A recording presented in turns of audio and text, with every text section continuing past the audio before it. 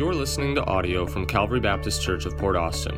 If you'd like to check out more resources or learn more about us, please visit cbcportaustin.org. Heavenly Father, thank you so much for the opportunity now to open your word, to hear from you. And Lord, I just ask that of all the voices that we hear, yours would be the loudest, and that yours would be the one that shapes and directs the way we live this life. And Lord, I just ask that as we consider the fact that you are our Father, that it would just really impact us in a way this week, that every day we wake up and we just remember, you're our Father. It's so incredible. God, I ask now that you would fill me with your Spirit. One of the terrifying things about preaching is that I am powerless. I can try to be humorous and use good illustrations and even be passionate, but in the end, it's all in vain unless your Spirit comes. And so I just ask that you would fill us, that you would open our hearts, open our minds to hear your word. I ask that if there's anyone here who's never trusted you for salvation, that they would today. We love you so much. Thank you for loving us. In Jesus' name, amen. When Shannon and I were dating, I happened to have already been out of college, and she was going through beauty school. And so those of you, if you've ever gone through beauty school, I don't know who has here or who hasn't, but it's a little different from college in that you don't go from class to class. You're kind of at work all day, basically. And she's going to beauty school every day, and then after beauty school, she would go home, change really quick, and then go to Subway and work at Subway. And she was basically doing 2 full-time jobs just to try to scrape her way through college. And those of you who've been through college, and if your parents weren't able to help you, you understand this. And I went through that, and so I really understood kind of her pain. But I say all that to say she was pretty broke when we were dating, okay? Like, didn't have anything at all. In fact, one week she was really struggling. And so I stole her debit card out of her purse. And I spent no, I'm just kidding. I stole her debit card and I went to the bank and I just put a little bit of money in her account just to help her through the week because it was pretty bad. But I say all that to say that at the time I was done with college and I was working and it was ministry, so I wasn't making a lot, but I had money in my bank account. I had some cash flow, right? Total different situation. But what's interesting is when she married me, when we said I do in front of the pastor and the church and God and all of that, suddenly she had a bank account. Right? And suddenly she had cash flow. And suddenly all the things that I had, a car and a house and money and all these different things now belong to Shannon. And I bring that up because it's a powerful illustration, and the scriptures point to the illustration of marriage to remind us of what is called our union with Christ. When you were born in this world, you were born a sinner, separated from God, completely broke. Right? No money at all, nothing to offer God at all. And yet when you heard that Jesus died for your sins, was buried, and rose again triumphantly, and you placed your faith in him, the Bible says you were united to him by faith, similar to a marriage. And that all the riches of Christ and all the blessings of Christ and everything he owned suddenly belong to you. You know, union with Christ is probably the most important doctrine in Scripture that you've never heard of. If you've been coming here, you've heard of it, because I try to bring it up often. But it's one of those things that when you read through the New Testament, we're often called those who are in Christ. It's just who we are. We're not called Christians a lot. We're called in Christ because over and over and over, we're reminded of the fact that we're united to Jesus. We're in him. It's a mysterious union. And so what is union with Christ? Well, one theologian, Berkhoff, defines it this way: that intimate, vital, and spiritual union between Christ and his people, in virtue of which he is the source of their life and strength, of their blessedness and salvation. We're given marriage as an illustration in Scripture. We're also given the vine and the branches. So you are just a branch connected to the vine of Christ. And if a branch gets broken off and thrown away, it's powerless, right? We get everything, all of our vitality, everything from Christ, the vine. And thankfully, we can never be broken off. We have eternal security as believers. Another theologian says this: Christian experience, you've got to get this, is more than imitation of the life and teaching of Jesus. It's more than that. It's not just hearing what Jesus said and doing it. It is the present experience of the risen Christ indwelling the believer's heart by the Spirit.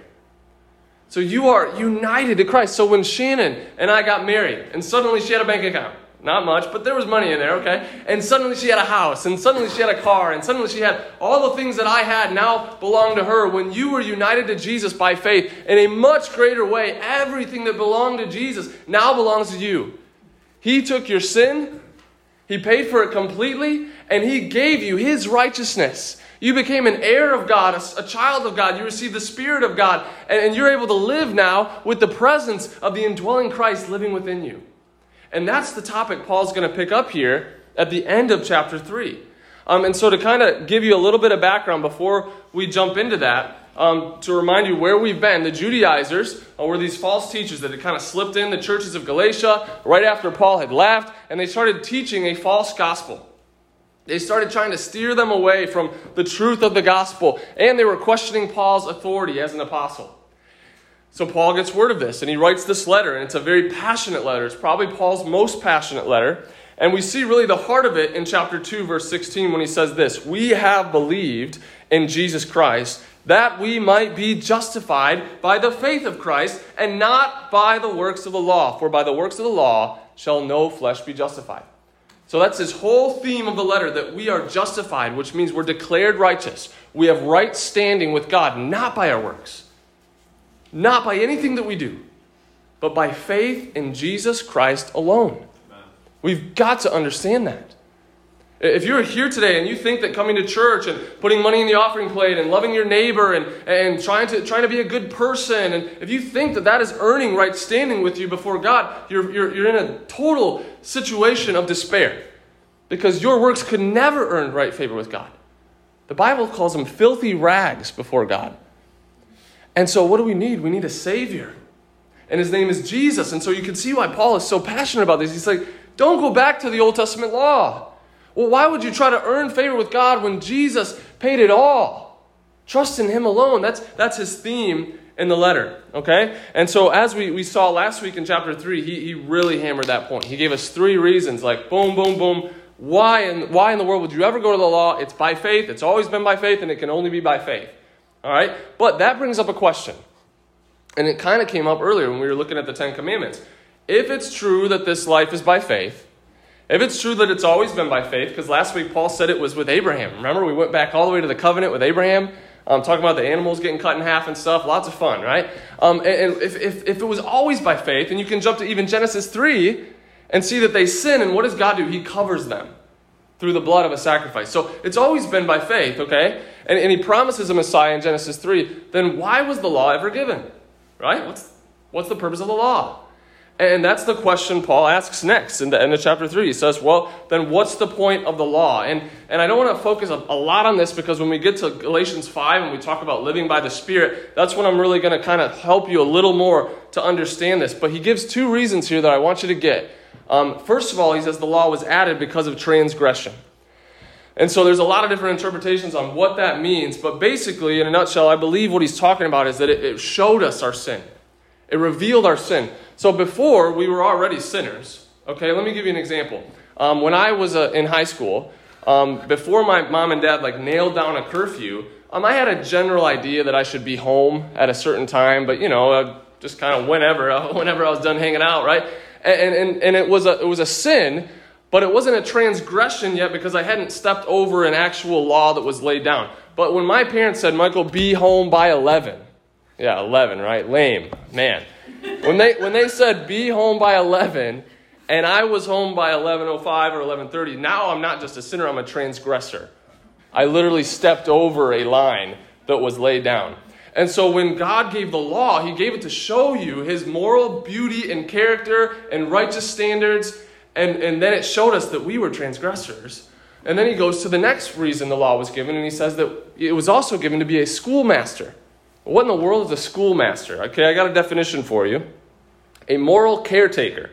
A person appointed to watch over a young child, train his public behavior, and keep him safe in public, perhaps with the fuller understanding of a tutor. Some translations translate it guardian.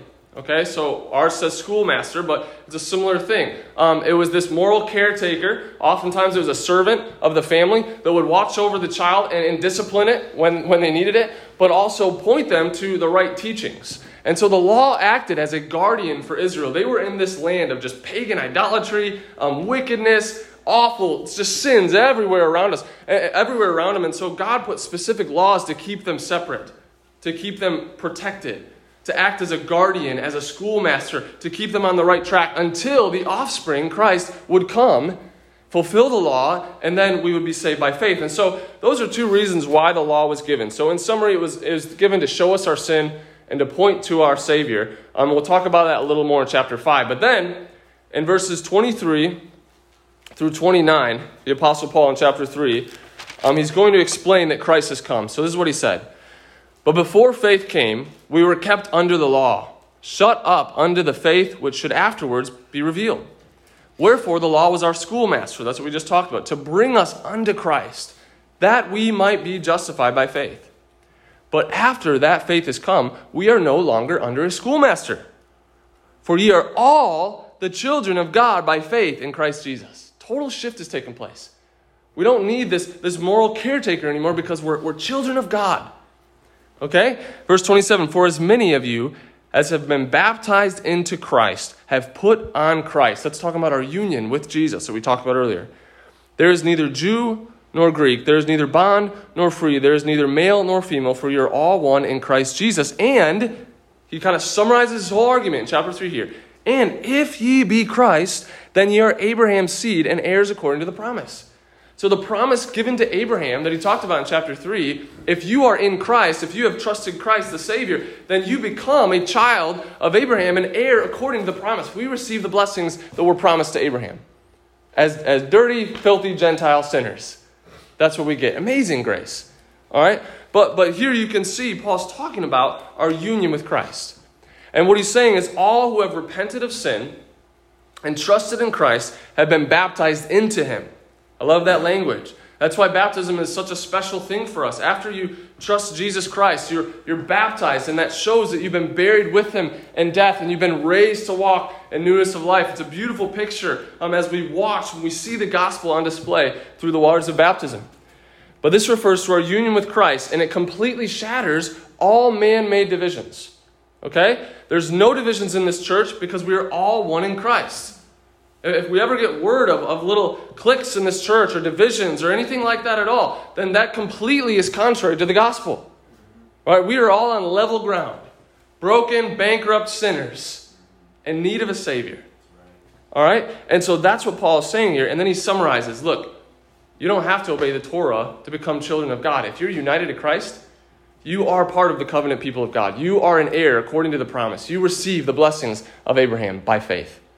Amazing Paul's just a great arguer, okay? And then in chapter 4, he's kind of going to go off on this, he's going to repeat some of what he said, but he's kind of going to go off on this little exciting rant where he talks about the blessings that come through our union with Christ. So earlier I talked about Shannon and I getting married and all the things that she received by marrying me. And let me just say, I won in that deal, okay? I know I was emphasizing that when I was telling her that illustration yesterday. She's like, so let me get that straight. You're Jesus. And she's like, I don't know. And she's like, but you can use it. And I'm like, okay. I definitely got a lot, okay, by marrying her. But the illustration works to show you the blessings that come when we're united to Christ, okay? So now we're going to see, well, what are those blessings? Okay, if we're united to Christ, what exactly are the blessings? And Paul's going to give us 3 in these first 7 verses. And so the message today really is children of God. So you're like, the mess? Are you just now starting? Yeah, that was all introduction. It was all free, okay? Don't worry, though. I'm watching the clock. All right. So what do we receive through our union with Christ? Right? Tyler's like, get a bigger clock, okay? What exactly are the blessings that we get from being united to Christ? Well, number 1, Paul is going to argue that we receive new status. We receive new status. Let's look at verses 1 through 5 of chapter 4. Now I say that the heir, as long as he is a child, differeth nothing from a servant, though he be Lord of all, but is under tutors and governors until the time appointed of the Father. Even so we, when we were children, were in bondage under the elements of the world. But when the fullness of the time was come, God sent forth his Son, made of a woman, made under the law, So what is Paul saying here? What he's saying is we were in bondage. We were slaves, but now we receive a new status as children of God. Okay, and so in Paul's day, an heir was too young to receive the inheritance, and he was basically in the same position as a slave in legal terms. Okay, and similarly today, if a rich person dies and leaves a large inheritance to their children, if they're too young to even know what to do with that, there's normally like tutors or someone to walk along and help them until they get to the age where they can responsibly receive that inheritance. That's what Paul is arguing here. So he's using that analogy to explain the position of the Jews under the Old Covenant. He's saying they were basically under bondage by the law until Christ could come. Now, it was by faith. They could be saved by faith. But that law was keeping them in check as a schoolmaster, okay? But just at the right time, it says that God sent his Son into the world. Isn't that awesome? Right? Okay, the clock, and now Christ comes. Like, right on time. So I don't know what you're going through right now, but just know that God's timing is perfect. And there's so many times in my life where I've been like, why won't he answer this request? Like, I need this right now. But when he does answer it, looking back, hindsight's 20/20, right? I look back and I'm like, that was perfect. If he had done it earlier than that, it wouldn't have worked. God's timing is always perfect. And I actually wrote an entire paper on this verse for my master's degree. And so I really want to tell you all the reasons it was the right time, but we don't have time. So we got to keep going. But he was born of a woman. He was born under the law. Okay, so he was born under the Old Testament covenant law, and he fulfilled it perfectly as a Jew, unlike the rest of them. He paid for our sins. He purchased us with his precious blood so that we could receive all the rights and privileges of sons. That's what Paul's saying. He's saying under the Old Covenant, they were like this child who needed tutors and governors to keep them in check. But now, we're children of God. We receive a new status. Children of God. Okay, I want to read this quote to you by Michael Reeves. He says, when Paul writes that we have received the adoption as sons of God, he isn't imagining that we are given the status of being okay, sort of acceptable to God. It's not what he's saying. We are given the matchless status of the perfect and utterly beloved Son. Never to be forgotten. Never to be disowned. Never to be unloved. Christian, you could have no better standing than you have right now with the Almighty God. We're children. We're sons. We're not just sort of okay, right? I use the illustration all the time, but if you have a child and they're learning how to walk, and they get up and they start to kind of take their first steps, what do? You're clapping, you're cheering, you're getting the family in there. Right when the family comes in, they fall, but you're trying to get them to see it, right? Maybe getting your phone out, live Facebook video, like, my kid's walking, right? And when they fall, you don't just be like, oh, what are you doing, kid? Right? You don't like smack them upside the head. I can't believe that you don't know how to walk. No, you're patient with them. You're loving. Why? Because they're your child. You're excited to see those steps. And so often we look at our lives as Christians like at the moment we mess up, man, God's got a club and he's just ready to whack us over the head. That's just not the reality of Scripture. We're his children. He loves us. And yes, he'll discipline us when we need it. But it's because he loves us. And so you've got to get that in your head today, that God loves you like he loves his only Son, Jesus. You're united to Christ by faith. You have that matchless standing before God, never to be forgotten, never to be disowned, never to be unloved. You are children of God. You have a new status now, a new identity as sons and daughters of God. So what does this bring for us? This brings unmatched love. I talked about it last week. He loves you because he loves you because he loves you. Acceptance. We don't need to look for acceptance anywhere else. We have it from God. Security. Man, I don't know about you. When I was a kid, I used to argue with my friends on the playground and say, my dad could beat up your dad, right? Until I watched a movie with my dad about Arnold Schwarzenegger, and I was like, okay, I think Arnold Schwarzenegger could probably beat up my dad. But besides that, my dad's the strongest man in the world, right? But that was just the thought, right? Your dad he's strong, he's secure. And think about the God that we just sang about. Behold our God, that's your Father. How could you be more secure than that? If God be for us, who can be against us? How about peace? Man, peace. We can have peace in this life because God is our Father. Nothing bad that happens to us is outside of his loving hands. That's amazing for me. Comfort. Confidence. Man, so many of us are so insecure. Right? I mean, we may not admit it, but we're all insecure. Constantly looking for the approval of others. And yet we have the approval of God. We have confidence. Why would we look anywhere else? We have his approval. It's amazing. Joy. Man, the joy that comes from knowing that he's my Father. I talked about this a few weeks ago. I was on the way to Breakfast Club that we do at North Huron on Fridays. And I saw this sunset, and I started to pray, and I was praying through the Lord's Prayer, Our Father, and I just stopped there, and I said, I can't believe that the God who put this beautiful sunrise right here in the clouds for me to see is my Father. That's my Father. It's amazing. We have a new status now. So that's what Paul wants these Galatians to understand. Hey, why would you go back to being a servant under the law? You're a son. You're a child of God. You have a brand new status, a brand new identity. And then you kind of see these blessings build off one another. So if you're in Christ, then you have a new status as a child of God. If you're a child, then that brings you to the next one. We receive new power. We receive the Holy Spirit in verse 6. Verse 5 says, to redeem them that were under the law, that we might receive the adoption of sons. So that was verse 5. It talks about the privileges we got. Verse 6, and because ye are sons, God hath sent forth the Spirit of his Son into your hearts, crying, Abba, Father.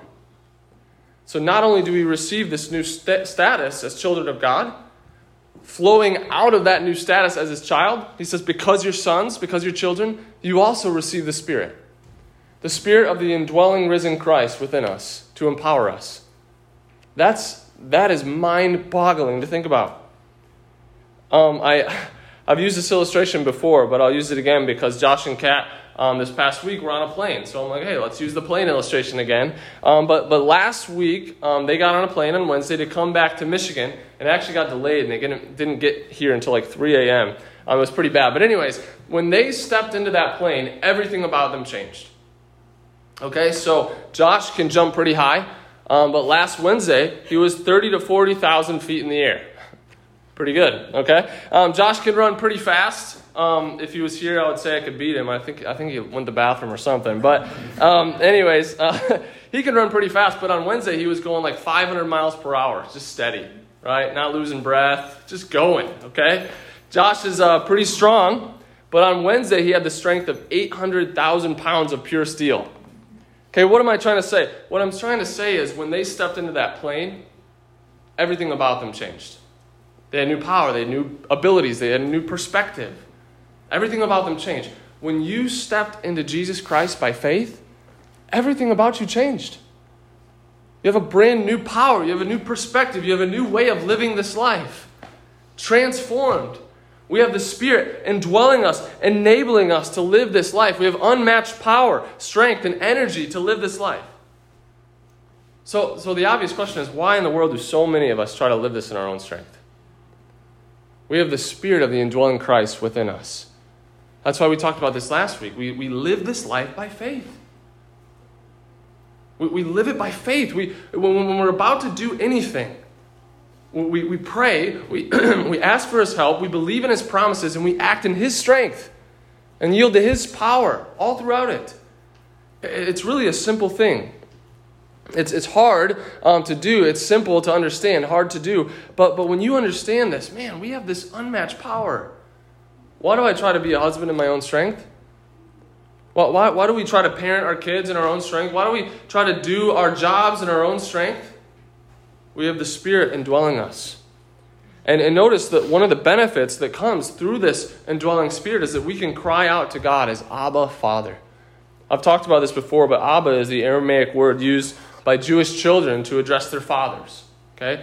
Some have argued that it's similar to daddy. It may be closer to like a papa. It's important to understand it's not irreverent at all, but it is very, very intimate. And I love how William MacDonald puts it. He says, while we may hesitate to use such familiar English words in addressing God, the truth remains that he who is infinitely high is also intimately nigh.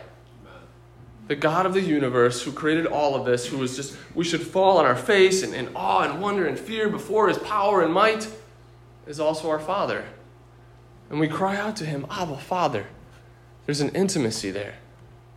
That's the intimacy we have with God, the Creator. Okay, and the inward testimony of the Spirit confirms us in our hearts that we are his children. It's an amazing reality. So if you're in Christ, you have a new status, okay? You're his child. You're beloved. That can't change. Not only do you have a new status, you have new power. You have the indwelling Spirit within you, enabling you to live this life. And then Paul's going to bring one more benefit. He's going to say, we also receive new hope. Why? Because we have an inheritance in verse 7. Wherefore, thou art no more a servant, but a son. And if a son, then an heir of God through Christ. That's paralleling to Romans 8, where it says, if children, then heirs. And I talk about, like, if that doesn't just blow your mind, then let me try to help that happen, okay? Let me just explain, what does it mean to be an heir of God?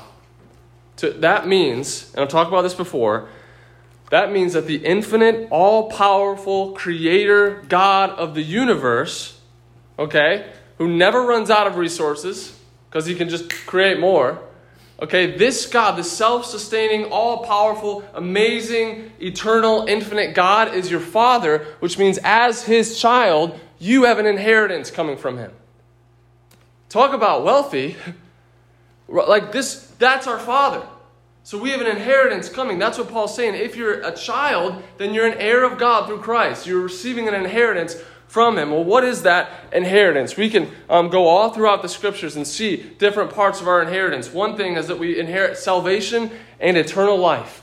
Yes, we receive it now by faith, but there's a greater reality where this salvation is going to come into its fullness, and we're going to be made like him, and we're going to be in his presence for all eternity.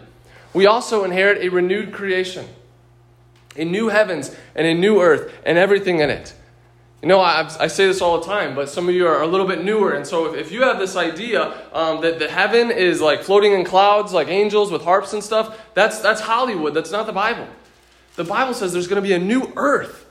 So like everything you love about this earth is like the broken down version, right? When we see what's happening, what's coming, the Bible says that the heavens are going to come down to this new earth, and we're going to dwell on this new earth for all eternity. That's part of our inheritance. Right? The entire earth. Not only that, we'll inherit glorified bodies. 1 Corinthians 15 says this. The older I get, the more I'm looking forward to that. And some of you are like, you don't even know, right? Right? You're like, I hurt myself sleeping last night. I don't even know how it happened, right? Okay? But the older we get, the more like, man, to think, we're going to get brand new bodies that never get sick. They never get tired. They never wear out. They never die. There's no disease. There's no pain. That's part of your inheritance. This past week, I had this weird like carpal tunnel come in when I was trying to type my sermon, and it was like numbing my whole arm. And so I'm like Googling it, trying to figure out how do I get rid of this. And I was writing this sermon, and I was like, man, can't wait to receive the new body. Right? Where I can serve God without any pain or any limitations from this body. It's just amazing to think about. Not only will we have brand new bodies, but we'll also receive the most important part of our inheritance, which is the presence of God forever. And I've preached a message on this before, but listen, if we got new bodies, and if we got eternal life, and if we got perfect minds, and if we got a brand new creation, and we got all that stuff, but we didn't get God, it wouldn't satisfy. The most amazing part of this inheritance for us as children of God is that we get God. Psalm 73, whom have I in heaven but thee? And there is none upon earth that I desire beside thee. My flesh and my heart faileth, but God is the strength of my heart and my portion forever. Give me all the stuff we just talked about and don't give me God, and it's worthless. But listen, we get all that stuff, and we also get God. We get to see him like he is. We get to dwell in his presence for all eternity. I just cannot wait for that moment. J.I. Packer puts it this way: what will make heaven to be heaven is the presence of Jesus and of a reconciled divine Father who loves us for Jesus' sake no less than he loves Jesus himself. to see and know and love and be loved by the Father and the Son in company with the rest of God's vast family. This is the whole essence of the Christian hope. And if you are a believer, this prospect satisfies you completely. To see God. No more wrestling and prayer. Just seeing Him. Bowing down before Him. Gathering with people from every tribe, tongue, and nation. And praising Him before His throne. We've never even come close to even a glimpse of the glory that we're going to see. It's going to be absolutely mind-blowing. And so Paul says, not only do you receive a new status as child of God, you receive a new power, the Holy Spirit indwells you, but you also receive a new hope. So stop thinking about things of earth. Get your mind on things of heaven. Think about your inheritance. Think about your new body. Think about the new earth. Think about the presence of a reconciled Father that you can be with for all eternity and enjoy. That's what he's arguing here. He's saying, so you want to go back to the law? Why would you do that? You're free. You're a child of God. That's what his argument is here. Now, for us, we may be wondering, well, we don't struggle with that, right? We're not tempted to go to the Mosaic law. We were never under it. So how does this apply to us? Well, listen, we may not be tempted to go back to the Mosaic law. But if you go through the points that we looked at today, I think you can see that we do struggle with, first of all, trying to earn our own status. Trying to measure up in our own strength. Trying to get a certain sort of status in the place we work. Maybe in our home, maybe in our neighborhoods. Right? We want to make our own status. We've received it. Why would we do that? Why would we try to measure up in our own strength? We've received the status of child of God. That's your identity. You wake up tomorrow and you're a child of God. Let that reality hit you. Not only that, we try to do things in our own power, don't we? Well, we're not going back to the Mosaic law, but we're definitely trying to be in our marriage, in our parenting, in our workplaces, in our jobs, in our neighborhoods. We're trying to do it all in our own strength. Why would we do that? We're just as foolish as the Galatians, going back to the law. You have the presence of the indwelling, risen Christ within you. Why would you try it in your own strength? And that last point, so often we put our hope in the wrong things, don't we? I say this all the time, but if you put your contentment in your bank account, good luck. That's going to change. You put it in your job, that could fall flat. You put it in your body. Some of you already experienced this. Your body's not going to hold up. Right? You can Botox the mess out of your face, but it's still going to fall off. Right? You can drink all the health shakes you want, but you're going to get old and you're going to die. And you say, well, that's morbid. No, it's reality. So don't put your hope there. Or if you put your hope in a relationship, you say that's more noble. Guess what? That relationship's going to let you down at times. I say this all the time, but Shannon and I very early in our relationship said we don't look to each other for satisfaction. We look to Christ. That's where our satisfaction is found. If you put your hope in any of the things on this earth, you're going to be let down. And so we put our hope in Christ alone, by faith alone. And it changes the way we live this life. And so what Paul, I think, is trying to argue here is that Galatian Christians, you're children of God. You've been set free. You're no longer slaves. Why would you go back to that? And the same is true for us. Why would we go back to trying to earn our own status, to try to live in our own power, and try to put our hope in stupid things? Instead, live in the freedom of being God's child. That's the point I want you to walk away with. Live in that reality. Live in that freedom. Listen, the God of the universe delights in you. Not a future version of you. Not when you get your act together. He delights in you now as his child. Live in that freedom. I've given the illustration before, but if you were to get a phone call tomorrow that you had a billionaire uncle that you didn't know about, and he actually owned the entire state of Michigan, and he said, yeah, just come on up to the estate, and I'm going to sign over the documents to you. You're going to own the whole state of Michigan, and billions of dollars, so you can build theme parks, do whatever you want with it, right? And let's say you're driving there, you're all amped up to get your inheritance, you're all excited, and like a mile out, you get a flat tire. You call AAA, nobody's picking up, and so you got to walk that final mile. How foolish would it be for you to gripe and moan and complain the entire remainder of the mile? You're about to receive the entire state of Michigan with billions of dollars, and you're whining about a flat tire? But isn't that so often how we live this life? We just talked about our inheritance as God's children. Why do we let things on this earth upset us so much? I did this morning with something, with my computer. It was acting up a little bit. And I'm like, hold on, apply the message that you're about to preach. You're God's child. Like, let that shape your perspective. When you wake up tomorrow, when you don't wake up tomorrow because the alarm didn't go off and you're late for work, keep things in perspective. When everything goes wrong this week, keep things in perspective. You're a child of God. Live in that freedom. Live in that reality. The God of the universe delights in you as his child. So live in the freedom of being God's child. Let's close with a word of prayer. Heavenly Father, thank you so much for the opportunity to just really unpack just a few benefits of what it means to be united to your Son Jesus by faith. That we're your children, that we receive your Spirit, and that we have an inheritance coming for us. Lord, I just ask that we would live in that freedom. We wouldn't go back to the works of the law or the works of the flesh. God, empower us to live this life.